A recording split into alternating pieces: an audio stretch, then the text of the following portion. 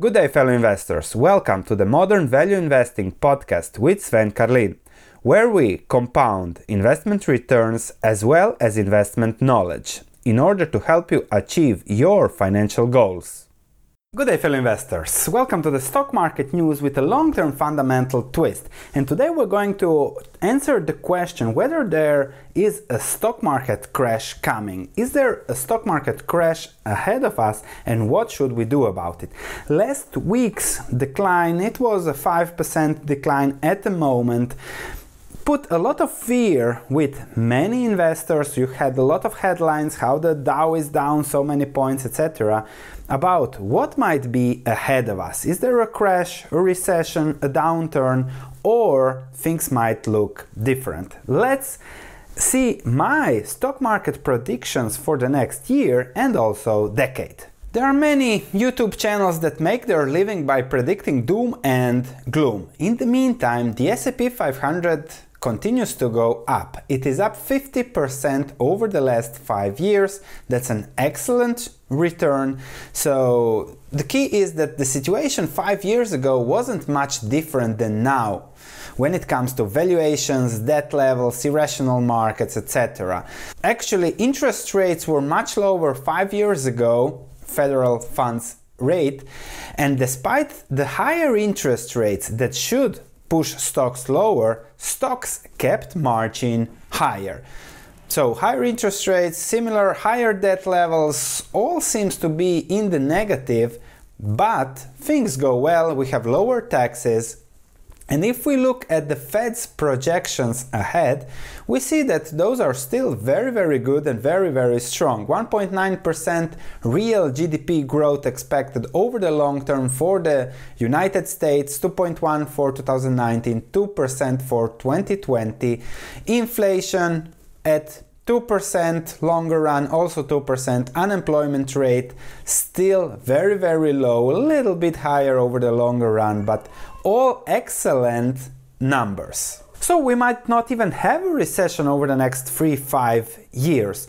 The key is that nobody can predict recessions. If you listen to Buffett, he says he does whatever he does, not trying to time the market or predict recessions, but just look at valuations. Guys that try to predict recessions like Ray Dalio miss all the time. A few years ago, Ray Dalio was saying strongly how there is a 70% chance for a US recession by 2020. Well, it didn't happen. So he wasn't wrong. There was always the 30% chance. His thought process was correct, but it didn't happen. So now he says diversify with gold as a hedge to what might happen in the next 3, 5, 10 years. 10 years, it will probably happen in 10 years, but might not happen next year.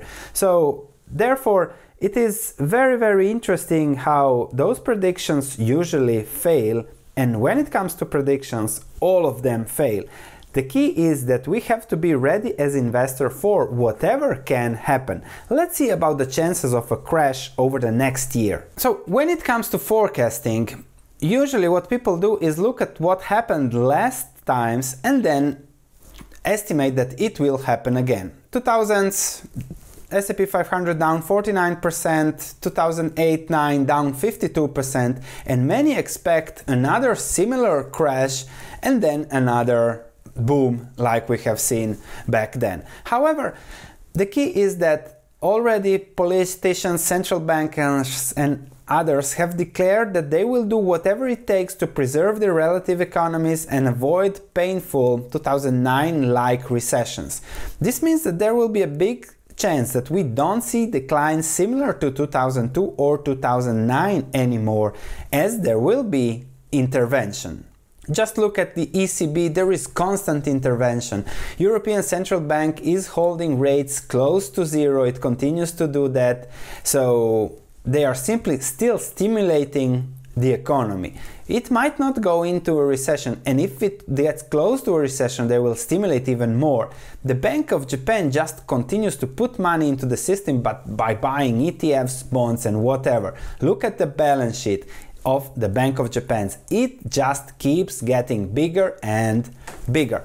So when it comes to practical investing, it is likely that There might be a quick dip of 20-30% like we have seen in December 2018, but a big crash of 50% and then stocks staying there, it's unlikely because everybody will intervene to keep financial assets high, because financial assets, unfortunately, are the backbone of the global economy. More money printing, it's a financial engineering environment, so that's how it is. It might be crazy, it might be stupid, it might be irrational, but that's how it is, and we have to deal with it. As investors, we have to approach it and try to take advantage of it. One of my predictions for the stock market returns over the next decade is that I agree those will probably be at zero, but the key here is to understand the importance and the difference between real returns and nominal returns. If the S&P 500 goes to 5,000 points in 2030, 5,000 points, that would be just a 5.2% yearly return. If inflation is 5.2%, then the real returns is 0%. Now, you would say, Sven, inflation of 5% is too high. Well, we have seen decades with much higher inflation just 30-40 years ago. So that's one. Secondly, the key is, what are you buying with those financial assets? Most people buy a home. So if home prices go up 5% over the next 10 years, then if your stocks go up 5%, you didn't do much. So that's something to keep in mind when it comes to real and nominal returns. So the S&P 500 might be at 5,000 points over the next 10 years, recession included, depression, stagflation, whatever, and most investors would not be happy about it. There is always the chance for the crash. It's so tempting. Okay, stocks are going to crash 50%. I'm going to buy. You are unlikely to buy in because you didn't buy a few months ago, you didn't buy a few years ago.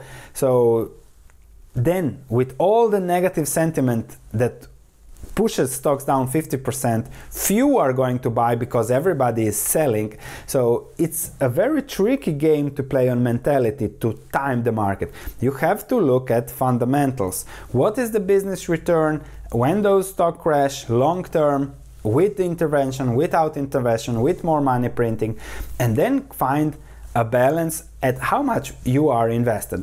On Sunday, we'll discuss why Buffett has 122 billion in cash and how he is balancing his risk-reward portfolio, his patience. So please subscribe to this channel, click that notification bell so that you get a notification whenever a new video is coming out, because I really think that these videos over the long term will provide you the key thing when it comes to reaching long-term investing returns that drive you to reach your financial goals. What is definitely there over the next 10 years is volatility. The last 10 years have been simply too stable. Unfortunately, over the last year, 2018, December, the crash of the last quarter of 2018, we have seen some volatility. But I would expect volatility in the coming years because valuations are very, very stretched and high, and it is hard to justify higher stock prices based on valuation.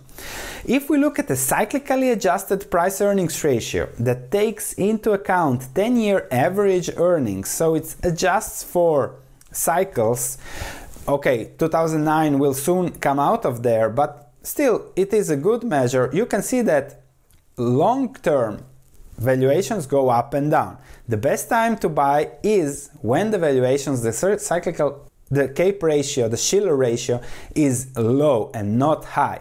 You see that in history there have been periods with high CAPE ratios, then were followed by declines. It depends here whether those declines will be real or nominal, but given that valuations are already high, you can expect volatility and then intervention, which is something likely. If there is a crash, I'm also ready. If the stocks fall 50, 60, 70%, we'll be redeploying the dividends, we'll be deploying the cash.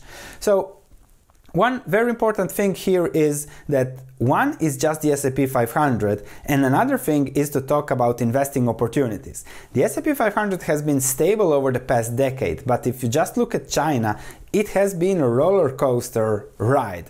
So there are plenty of other investing opportunities. We are looking into them. There are stocks that are down 80% at this moment. So you have plenty of crashes if you want to buy. The key is to look at fundamentals. You will be able to buy individual stocks because those are even more volatile than the S&P 500. So if you find businesses that you like, the returns that you like, you can wait for them to come to hit the sweet spot, your required return for the relative risk. Just look at Apple, which is one of the biggest companies in the world, largest market capitalization. Just look at how volatile it was over the past year. It has been down 42%, up 40%, down 20-something%, up 28%, and now it's going down again. It's crazy that such a big company can have such fluctuations in stock prices. So you just have to sit down, wait, and take advantage, especially of the individual situations. The stock market has its own movement when we look at the S&P 500, but individually you can create amazing portfolios by taking advantage of the market's volatility on individual stocks. So to conclude, a crash might be always around the corner. You never know, you can't predict it. Can happen, can't happen. The key is that you have to be ready. You have to have always some cash, and we'll discuss that more in Sunday's videos with Buffett. And then you have to take advantage of the volatility. You have to look at fundamentals because timing the market, it's practically impossible. Those that have tried over the last 10 years have really missed out. So when it comes to investing, focus on the fundamentals, have some cash, take advantage of the opportunities that are always there because the market and especially individual stocks are always volatile. Will there be a market crash or not? I don't know. I'm ready. That's it. And you should be ready too. Thanks for listening. If you have any comments, please let me know. If you enjoyed this podcast, please leave a 5-star review as it means a lot to me. Thank you, and I'll be speaking to you in the next episode.